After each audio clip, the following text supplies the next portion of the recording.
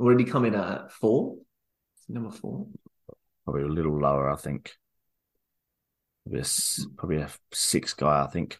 Just before the wiki. 6. Just before the wiki. Underrated batting position. Just before the Wikipedia came into bat.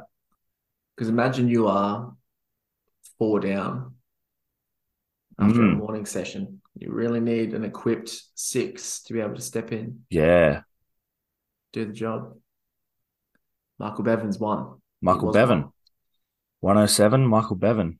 He was in Shane Warne's 99 cricket. Hey, did you play that? Probably. He would have been. Yeah. That was livid. Those were the days. Cool. Should we do our pod number 107, Michael Bevan? Let's do it. All right. Welcome to a Night Shift Football Podcast, episode 107. Plenty to get through once again. Tommy's with me this time. No Cooper. What's going on, man? What, with me or Cooper's absence? Because Anything. we need like an executive meeting, I think. Yeah.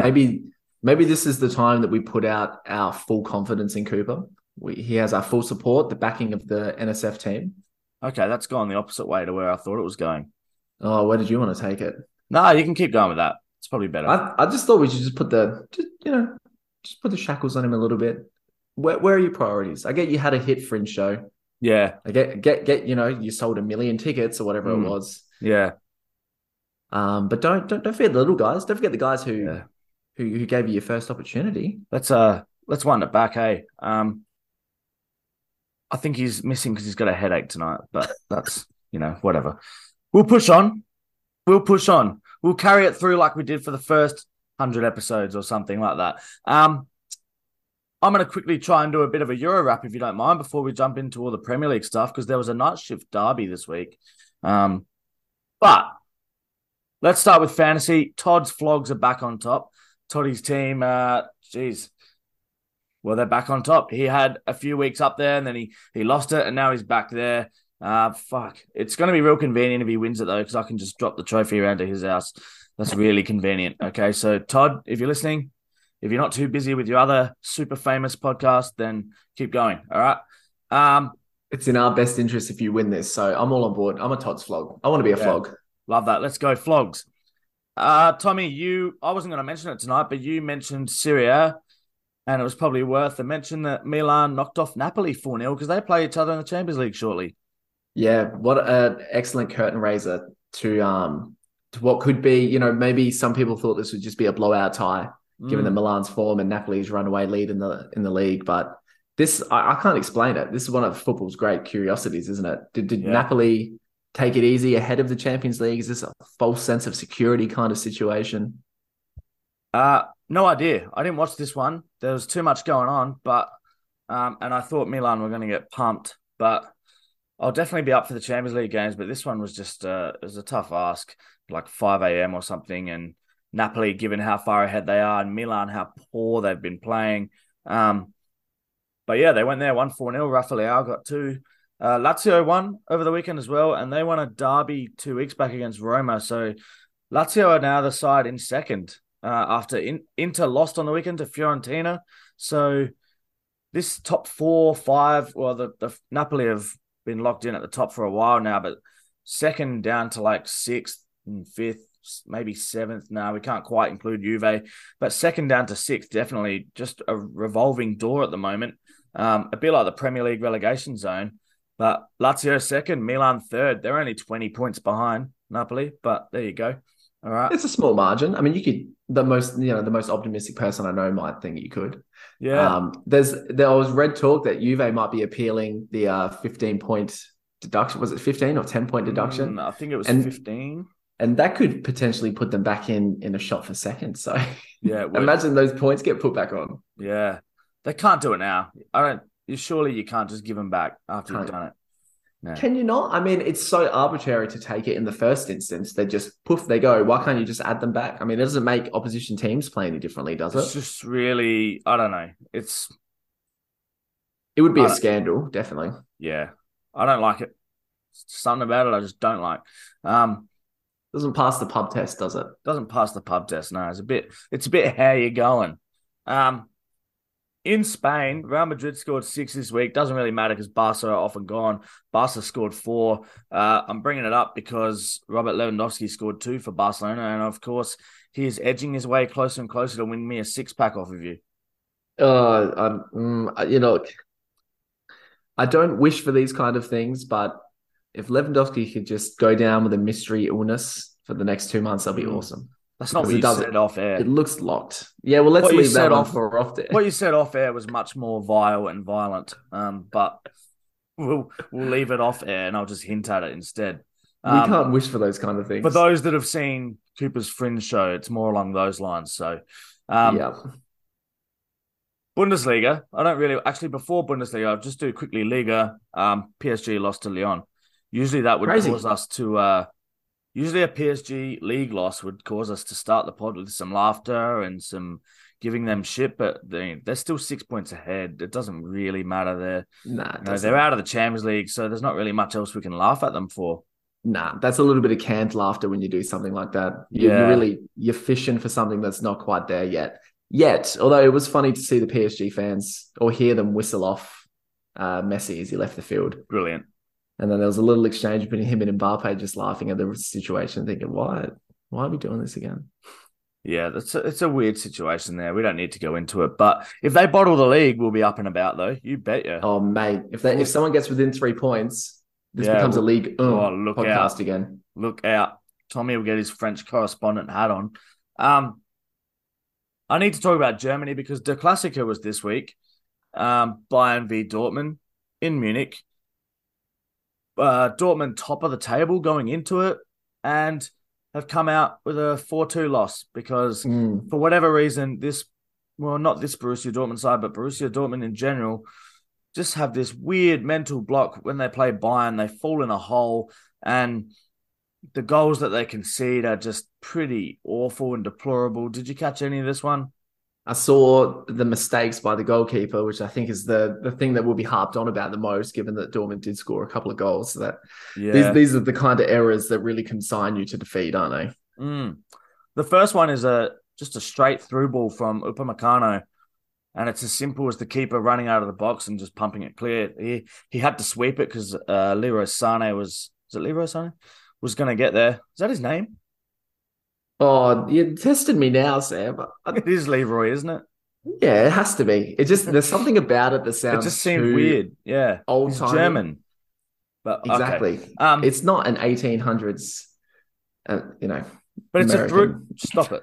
But it's a through ball to Leroy Sané, and the keeper just has to come out and clear it, and he doesn't. He comes out and he has a big fresh area out. I think it glances his shin pad and it rolls all the way in, and to Sané's credit, he follows it all the way in and doesn't touch it so that the centre-back can claim the goal.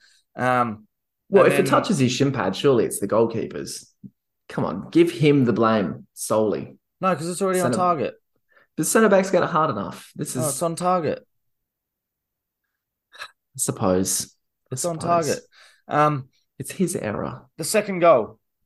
Corner comes in. De Ligt wins a header. It's going wide, but guess who's fucking there? As he has been for the last 15 years. Thomas Muller just happens to be standing in the right spot, comes off his knee and goes in. What do you know? Third goal, shot from outside the box. Half volley for the keeper. Not at full stretch, not with a lot of power on it. Just has to either hold it or parry it wide. What does he do? Paddles it back a meter in straight back. Guess who's there? The same guy who's been there for the last 15 fucking years again. Thomas Muller. What do you know? He's just there. I was having a massive whinge to you, Tommy, off air before we recorded this about Thomas Muller. People that listened last week would have heard my Bayern rant, and this week Thomas Muller's copping it, and it's unfair because he hasn't really done anything wrong, has he? He's not really hateable, is he? I can't think of a single scandal or unlikable thing about the guy. That's what I mean. He's too squeaky clean. He's too clean. There's got to be skeletons in his closet somewhere. He's hiding some kind of deplorable act, something involving children. I don't know. This is the vibe I'm getting. Someone do a hard drive check. But Thomas Muller is just one of those guys. If you watch Bundesliga and you watch Bayern games, he's just always just happens to be there. He's scored so many goals, and I feel like his face has just haunted me for the last 15 years. But he popped up scored a second, and then they got a fourth, and then they had a fifth, but it was called offside, and then they had a sixth, and that was called offside. Dortmund got two to pull it back, but it was so grim. It was so grim. the revival's never there when you when you're already 4 down. It doesn't happen. No. Thomas Muller, though, we should say, exceptional player. Exceptional. And that's why he's been like at the forefront of your footballing imagination for 15 years, because he's just been at the top level for so long. He has. We were saying before, like it seems like he would be like 38, 39 now, but he's not. He's 33, and he could just keep going. He's conceivably have 7 more years. And like the way that some of those, maybe not always at Bayern, but some of those German teams would cry out for a 37-year-old Thomas Muller. He managed to make himself this like central player that doesn't drift too wide and is just always in the right spot and is just involved in the play all the time. And obviously his touch is excellent in the build-up to goals and things like that. So he's still crucial to their side. And God, they wouldn't give him up. Yeah. He gives me the impression to be a super manager to come as well. Yeah, I think so too. So it's a 2-point gap now to Bayern again. It's twisting and turning. That one's still going to keep going, I think. But Dortmund probably do have the tougher run, but Bayern have Champions League football in the way. So who knows what will happen? They've got Man City coming up shortly. A quick mention of Scotland because, and watch, Celtic and Rangers have just kept going. They're both like, neither of them are dropping points, but there is a derby this week, Saturday night at 9 p.m. South Australian time. Oh, thank you, daylight savings. Saturday night. You'll have to check that, but I believe it is Saturday night. What's the 8th? Let's go with Saturday. We're going to John Doe. We're doing it. Well, I'll be away, but Saturday night. Away. Saturday night, 9 p.m. Celtic fans get to John Doe bar. Rangers fans get to wherever it is Rangers fans watch soccer games. I'm sure there's somewhere, probably down south. That seems like I thought that was going to go a very different direction as well. No, I'm being nice. I'm a good guy. All right. Yeah. You're democratic in these situations. I won't. Big derby, this one. If Celtic win it, they're pretty much home. You would have thought if they aren't already. But a Rangers win would make it pretty interesting. It would jeopardize it, wouldn't it? Yeah, we'd get it back to 6 with 7 games to play. It would still be a big ask for Celtic to drop that many points, considering they've had only 1 loss and 1 draw this season in the domestic league. All right, that's enough of everything else. Let's get into the Premier League shit. Wow. Speaking of shit, Liverpool this season. Boy, oh boy, they're not the only ones, but we'll start there. Chronological order. Man City 4, Liverpool 1. Take us through it, Tommy. I loved this game. I loved everything about. Loved it. Yeah, I really did. I thought this was a really good example of like the gulf between the new, like where we've come out of the City Liverpool era, I think. And like that really proved the gulf now between the two teams. And it was the shit that we've said for so long this season. Overrun in midfield, exposed in behind the fullbacks from like really basic diagonal balls. Same old story. Yeah. I thought Man City looked pretty vulnerable on the counter to start with, but they've just got too many weapons, don't they? They started with 4 centre-backs in that back 4.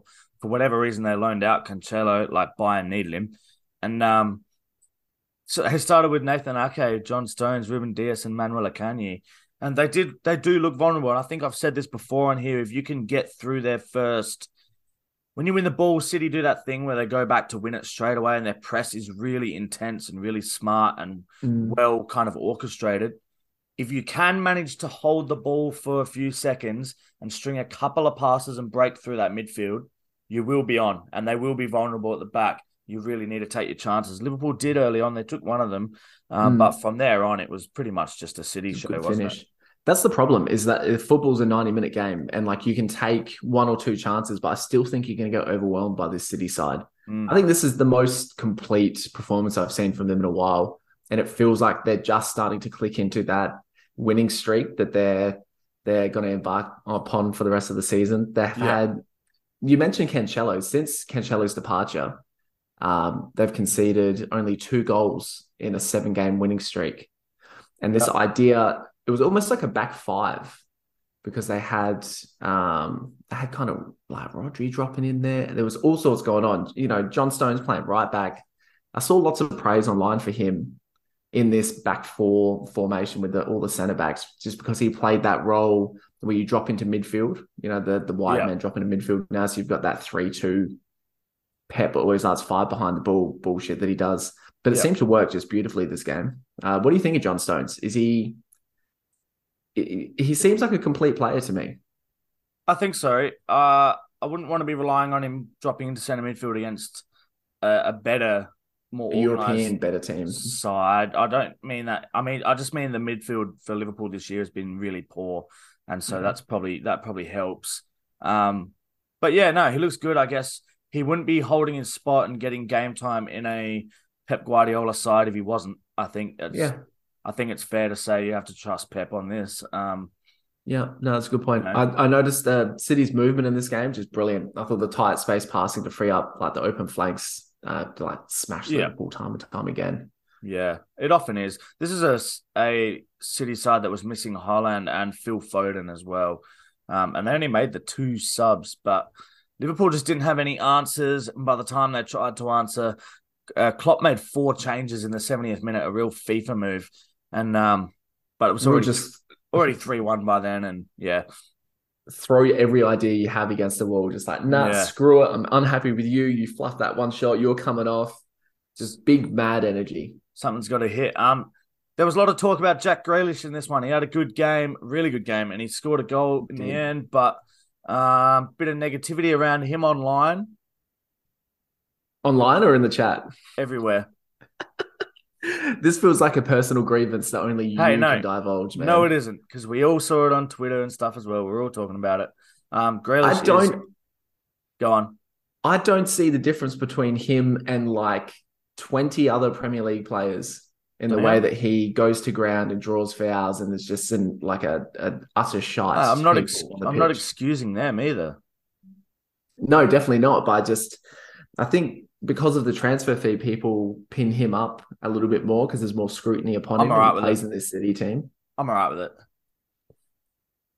You're taking the cash, you're taking that move. You go into the oil money guys, you take all the criticism.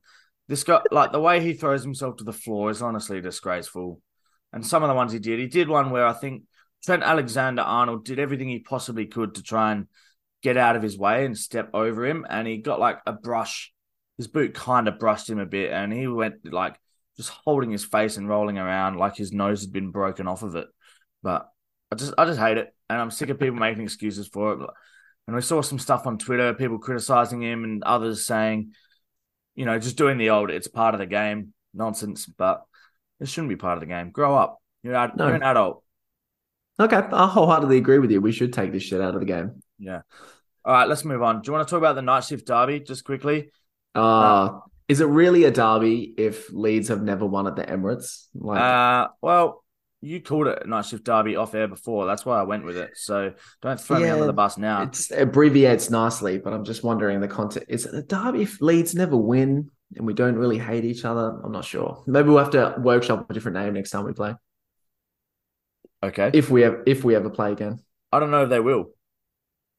Oh, that's rough. Well, don't give me that. Leeds are fine. We had a good early half an hour. As we record, you're in the relegation zone, though, is all I mean. It's not a stab. You're 18th. What do you want me to do with that? I just want you to have the belief that we'll stay up because we have. I want you to stay up.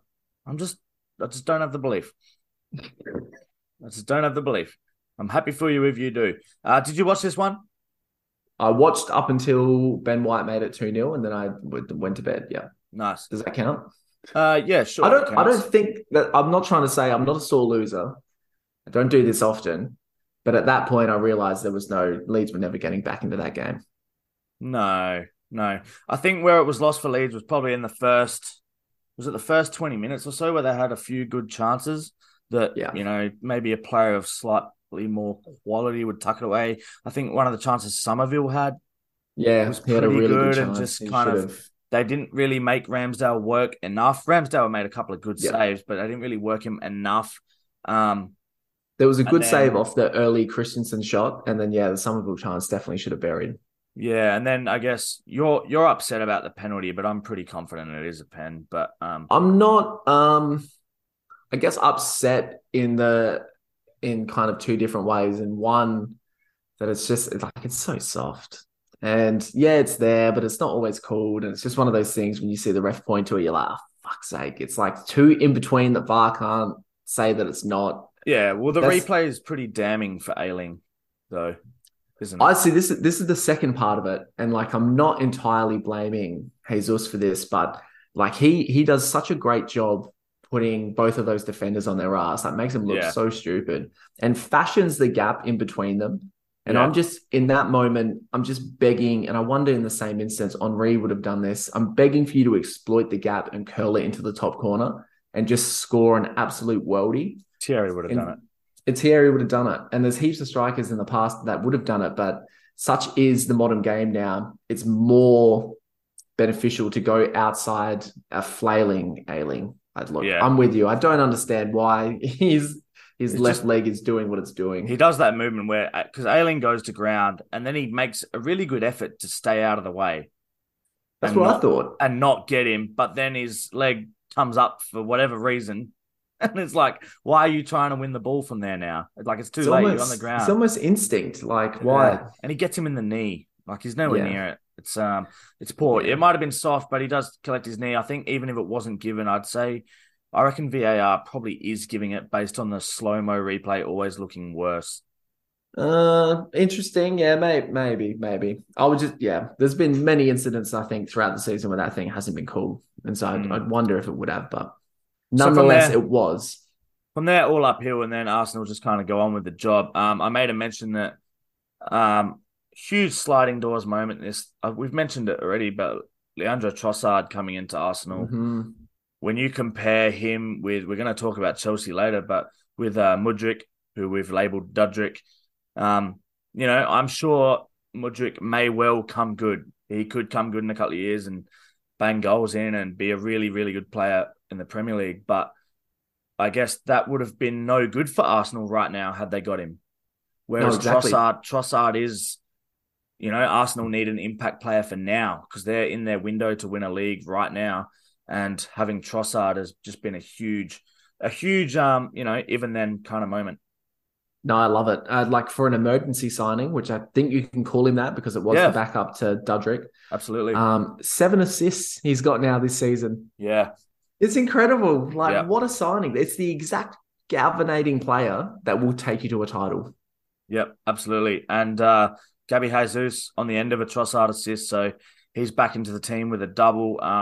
Confidence Did boosting, you? giving him the pen. Cooper would have loved that. If Cooper He was on would the have. pod right now, he would have brought up Jite getting that pen for Adelaide in It's the his championship favorite season. anecdote. He loves it, doesn't he? He would have brought it up. Christensen going back for Leeds, and then Xhaka popped up again. He's making a habit Yeah, of it this year, doing not bad. The Ramsey role, late runs into the Beautiful. box. We did talk about this in an earlier pod, and that he had some more freedom, and that I think you predicted he would score more goals this season, and yeah, it's Yeah, definitely come through. he has the freedom because he's got a fit Thomas Partey next to him, and then if he's not there, we've got Jorginho now to cover. But all good. All right. Did you see? Just before we move on, did you see the Go on. wild Jesus stat? No, what stat In is this? that he's played 52 games and he's had 49 wins. In the Premier League, playing for Arsenal and Man City, when he Wow, has scored a goal. wow. He's never lost when he's scored in a Premier League game. So we want him to score against City, don't we?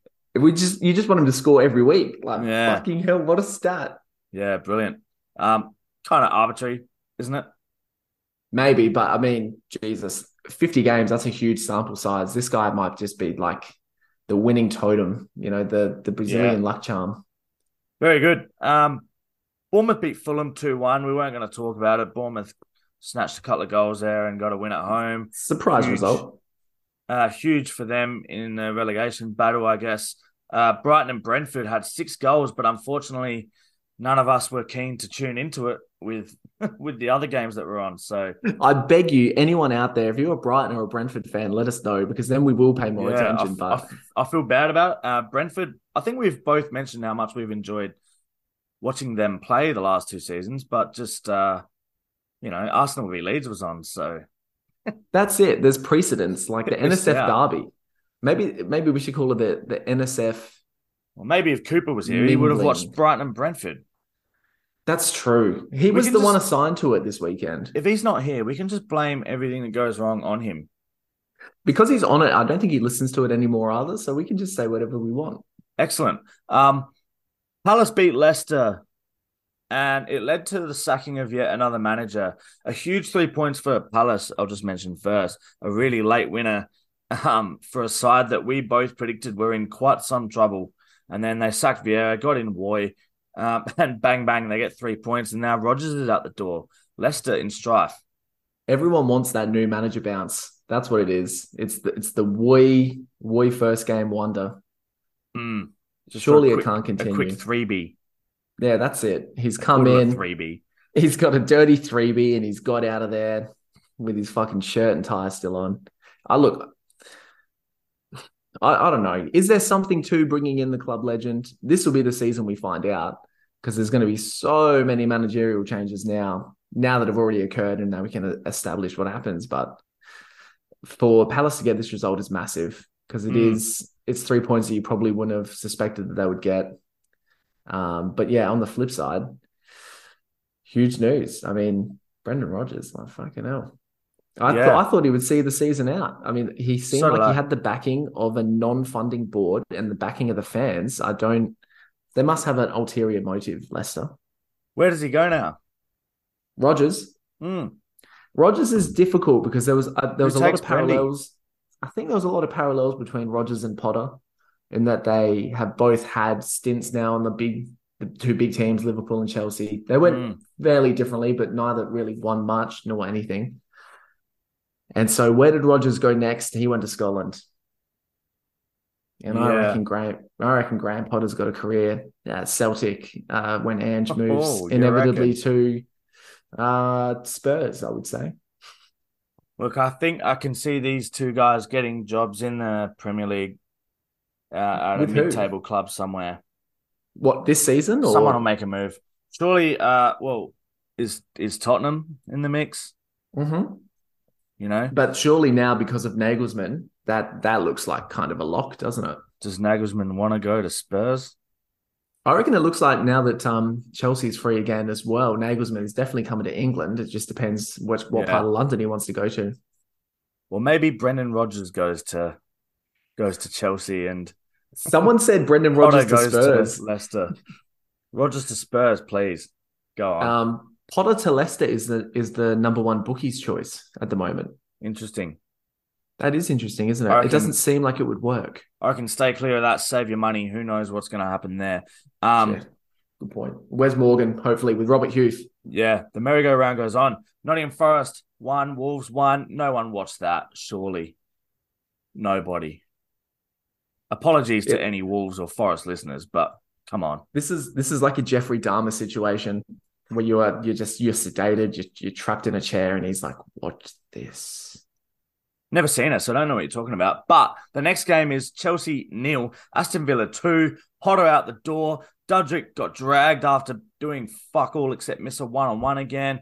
I reckon there's a culture problem at Chelsea. They stink.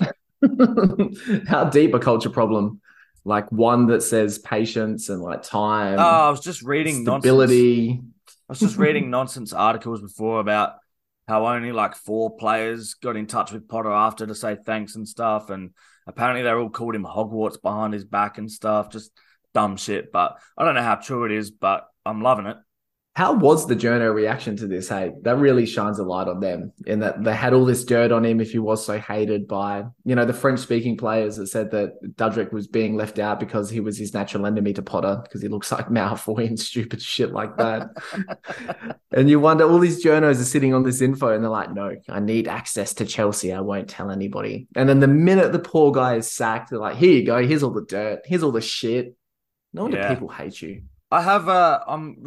I think I'm 70-30 or maybe 60-40 on this sacking in that I 60% feel really sorry for the guy, 40% don't really feel sorry for him. But, Chelsea have gone out there and had, 14 shots off target to 3, 8 shots on target to 2. 6 blocked shots to none, 69% of the ball, and didn't score a goal. Was that Potter's fault? Uh, that's the one aspect of Potter's game that I can't defend because that was the same problem they had at Brighton. There's this weird inability to get the guys into the perfect position to score the goal. He plays such great football, but I feel like it's just the tiniest little bit off all the time. And I think you saw a few chances where like Chilwell hit the post from a tight angle, and you've got players taking shots in good positions, but in like unnatural strides and on angles that don't really bode well for scoring goals. So I think you can attribute a little bit of blame to Potter for not being able to score goals. I'm not willing to. Not Look, in the games I've seen this season and some of the chances I've seen Havertz and Felix get and not score. Well, the first Mudryk chances are great. I mean, you should be scoring those. Definitely. Yeah. I don't know. This whole move didn't seem right. From the outset. Well, that's where the part of me not really feeling sorry for him is where it's just the first opportunity that came along to leave Brighton, and he did. And for a club notorious for just offing managers, and they're just, Todd's out there using Chelsea as a football manager side, just trying to sign whoever he wants. They just look shit, but they are creating chances still because so they should. They've got the best players. It's not happening. But there's no balance and there's no synergy between the guys because you're expecting miracles from a squad of 34, and Potter has barely signed any of them. He came into this team after Tuchel had signed 6 guys. Like you said, Todd Boehly to me is the problem, man. He's the issue. Absolutely. But because he pumps obscene money into the team, like the glory hunters and the armchair fans don't care because they're like, well, he's buying the players, make him work. It's not an automatic win. I don't know if whoever the bloody, guy at the top of City is. One of the sheikhs. The Todd equivalent. He's not out there just buying these players. They're hunted through footballing recruitment by coaches and players, professionals like Pep, who are after a very specific type of player for what he wants to do. They're not just a mashup of dudes in there. And they got some of the guys they've got on there, like who thought it was a good idea to get Aubameyang? That was a Tuchel move. He really wanted him. Who honestly thought that was a good idea? Unbelievable. He's so disinterested in football, hey. Yeah. Like he wants to do everything else but play a game. Wasn't he? He was in he was in someone's change rooms after they won something recently. Not sure. But they need a massive clean out because that squad is huge and they need to just reset and get rid of some shit. You know what the problem is, though? Because they're 11th and not Champions League, all of those players are immediately devalued. Yeah. And they're definitely going to come into financial fair play trouble. I think so. No Champions League revenue. So that'll be a good test for the rules. Obviously, we don't know shit about their finances and we're just speculating, but it's hard to believe they wouldn't. If they don't get that Champions League revenue coming in, and the wages that some of these guys are on, ridiculous. So they'd want to be selling a lot of shirts. There's a lot of players in that squad. It's crazy. Clean them out. You done with that one? Yeah, I guess. I mean, somehow Chelsea, don't they just continue to break new ground on like the despicable modernity of football? Yeah, they lead the way in it, don't they? They really do. So gross. Revolutionaries for all the wrong reason. West Ham beat Southampton 1-0. Neither of us saw that one, but a big 3 points for the Hammers. Southampton dealt another blow. The relegation tightness. I guess it just keeps going. I'm hoping. Is that how you want? Is that how you want to describe it? Tightness. Yeah, sure. Tightness. The relegation tightness. I'm hoping it stays that way right down to the final day. That'd be cool. If there's like 7 teams that could potentially go down. It's the long and skinny, isn't it? Yeah. Newcastle beat United 2-0, and United never looked like they were ever going to get a point from this, did they? No, not at any point in this game. And, it doesn't bode to Ten Hag not really knowing how to win away from home against a good team. Yeah. Absolutely. The way they counterattack is just so ineffectual. I'm going to let you have this one, right? This is a night shift first. And not even just on the pod, in our life in general, we've known each other a long, long time. I'm going to encourage you now to read out the XG from this game. I don't even have. Oh yeah, it was Newcastle. No, let's go. Let's go with Man United. Man United's XG in this game 0.57. Very good. Isn't that a really great return with prime Rashford? Yeah. Best in the world, Bruno. Anyway, I digress. Newcastle's XG 4. They should have scored 4 goals. It was a battering. It's a mauling, and it's for two teams competing for the same position. You just wonder how fraudulent this Man United side may actually be. Let's go quite fraudulent. Let's go, because I didn't go very. I went quite. We'll go quite, but I've got a nice little stat pack for us here. Let's go. Let's do it. Ole Gunnar versus Erik ten Hag. First 27 games in the Premier League as United boss. Ole got 48 points. Ten Hag got 50. Quite similar. Matches won 14-15, so Ten Hag winning. Good. Goals scored. Ole beat him 44-41. Goals conceded 31-37 in Ole's favour. Ooh. XG created, seeing as you've now opened the floodgates. Oh, here we go. What have I 45.7 versus 41.2. Give him an inch, taking a mile. I'm just wondering, Ole's at the wheel versus Ole is a fraud. As opposed to Ten Hag is the new beginning. Man United are in the title race. What exactly is the difference here? I don't see any improvement. It is really strange how these perspectives come about, isn't it? Like, where does it stem from? Because the football isn't even that much better. It's just mythology. It's like, I think when a past player comes in, there's always that skepticism. And so it's like, Ole's not doing great. Better get rid. He was a good player, but doesn't always mean you're a good manager, etc., all that sort of shit. That was after a brief period of, he's at the wheel. But I think that was more a meme than anything, wasn't it? I think they were happy he was there, but yeah, the results weren't really. And he's also a midget Norwegian who came off the bench and scored tap-ins. Okay, that's hardly stylish when you compare him to the Dutch manager who, played this really attacking and really vibrant style of football that's really exciting. And he comes in and he does worse than Ole, but his name is Erik ten Hag, so he must be more suitable to this, surely. Foreign, it's exotic. It sounds like he should be there. His name is you're able to pronounce it. It's not like you have people going Solskjaer and Solskjaer and Solskjaer and Ole and Ollie and Gunnar and Gunnar. Solskjaer. It's just Erik ten Hag. Solskjaer. Yeah. That's one your uncle who you see only once a year, and he's like, "Oh, I know, my nephew likes soccer. I'll try and talk about it with him." How's our Ole Gunnar Solskjaer going? It's just United fans, I think. You go back to David Moyes was always David Moyes. Joined Man United and David Moyes. The Messiah.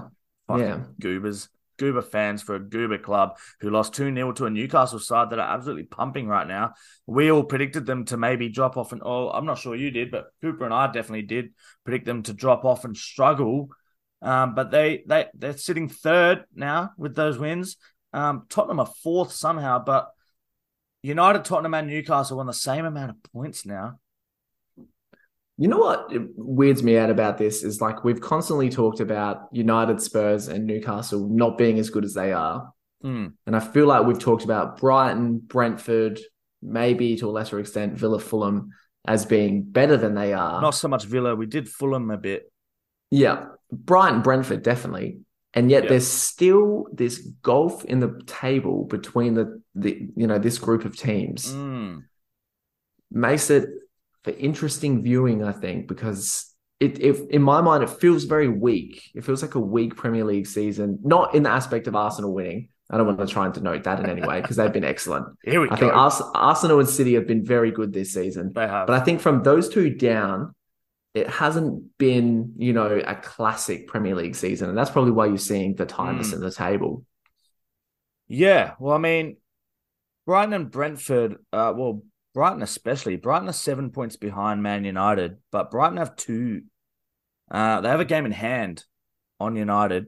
United have a game in hand on Spurs. Newcastle also have that game. Two on Spurs, sorry. United and Newcastle have 2 games on Spurs. Brighton have 3 on Spurs. So Brighton have 3 games in hand on Spurs. If they won all 3, they'd be 3 points ahead of them. Which I'm hoping to see. That it doesn't always translate that way, but no, of course. We are very points in the bag over points in the 100%. But it is just really interesting, and I'd love to see it Brighton close it even more, and then imagine Brighton in the Champions League. Yeah, imagine that would be fantastic. I know how we feel about the oil thing, but Newcastle playing Champions League would excite me as well, I think.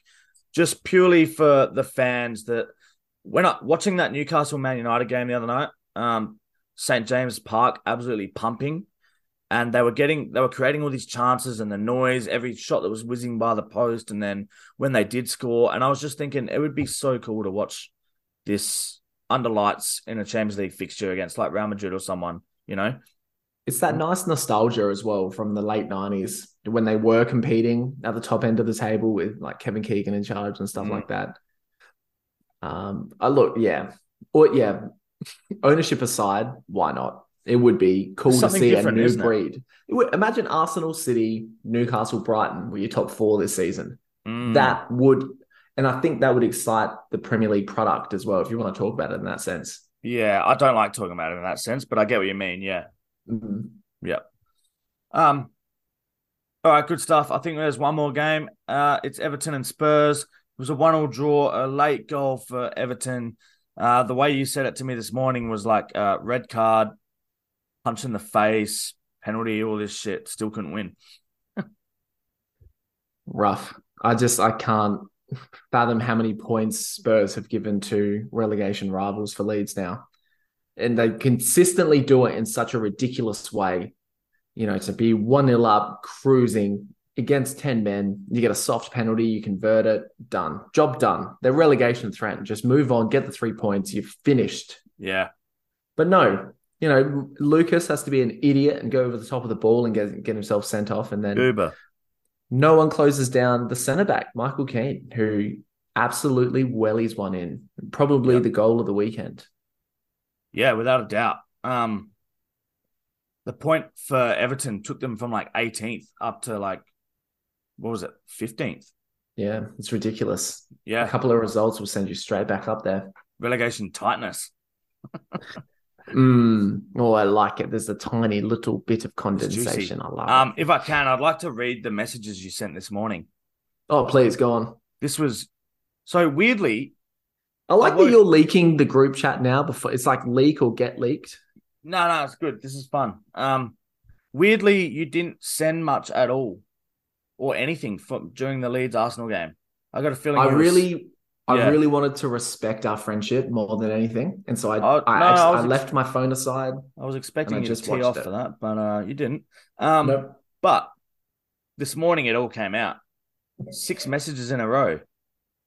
Doucouré quite literally punches Kane in the face. Next message. On reflection, he doesn't, but he definitely scrunches his hand. I'm all right with it. Pinches his cheeks. It was a red card. Next message. A red card, a penalty, and capital letters. Still can't win. Question mark, question mark, question mark, exclamation mark, exclamation mark, exclamation mark. Next message. Scandalous. Next message. Spurs in their last 4 games have now given points to Everton, Wolves, and fucking Southampton. I hate them. I hate them. I hate them. Useless bastards. How do you feel? Don't see where the lie is. No, I'm not okay. This is the season that is going to wreck me. I've watched Leeds get relegated twice, but this is the one that is going to destroy my mental and emotional well-being. Dude, have Leeds played Spurs twice yet? No, we've got them on the last day of the season, which is why I hate them. What was the result first time? We were 3-2 up, and then they came back with two 80th minute goals and one 4-3. Nice. Yeah, that was Okay, the one where so Harry Kane scored after Spurs. Someone from Tottenham ran okay. through Melia. So you're Terrible literally decision. you're the only side down there that hasn't been able to get points off Spurs. They're gifting everyone else points around you. Yeah, can I'd hate them too. you see where this stems from? Yeah, I get it. I'm an Arsenal fan. I get why you hate them. Knobs. Forest in the morning, Sam. All We'll right. know more then. We're getting a You'll bit probably personal now on our hate towards other clubs and things, which we should probably wrap it, I think. But good chat. yeah, I think we vented a lot. I feel better somehow. Yeah, good chat. Oh, I never did my rant about Bayern playing the can after their goals. No, it doesn't matter. Doesn't matter. If you want to hear me whinge about Bayern, go back and listen to episode 106. All right. We basically whinged for an entire episode about Graham Arnold and Bayern Munich. It was great. This is 107. Check this out. Check it out. You're at the end. You've already listened to it. Check out the red edition. That's going to be up. Adelaide had a massive game against Western Sydney Friday night. It was huge. And Adelaide have put themselves right in the title hunt. So go listen to that one. And we'll see you next week. Boycott the APL, guys.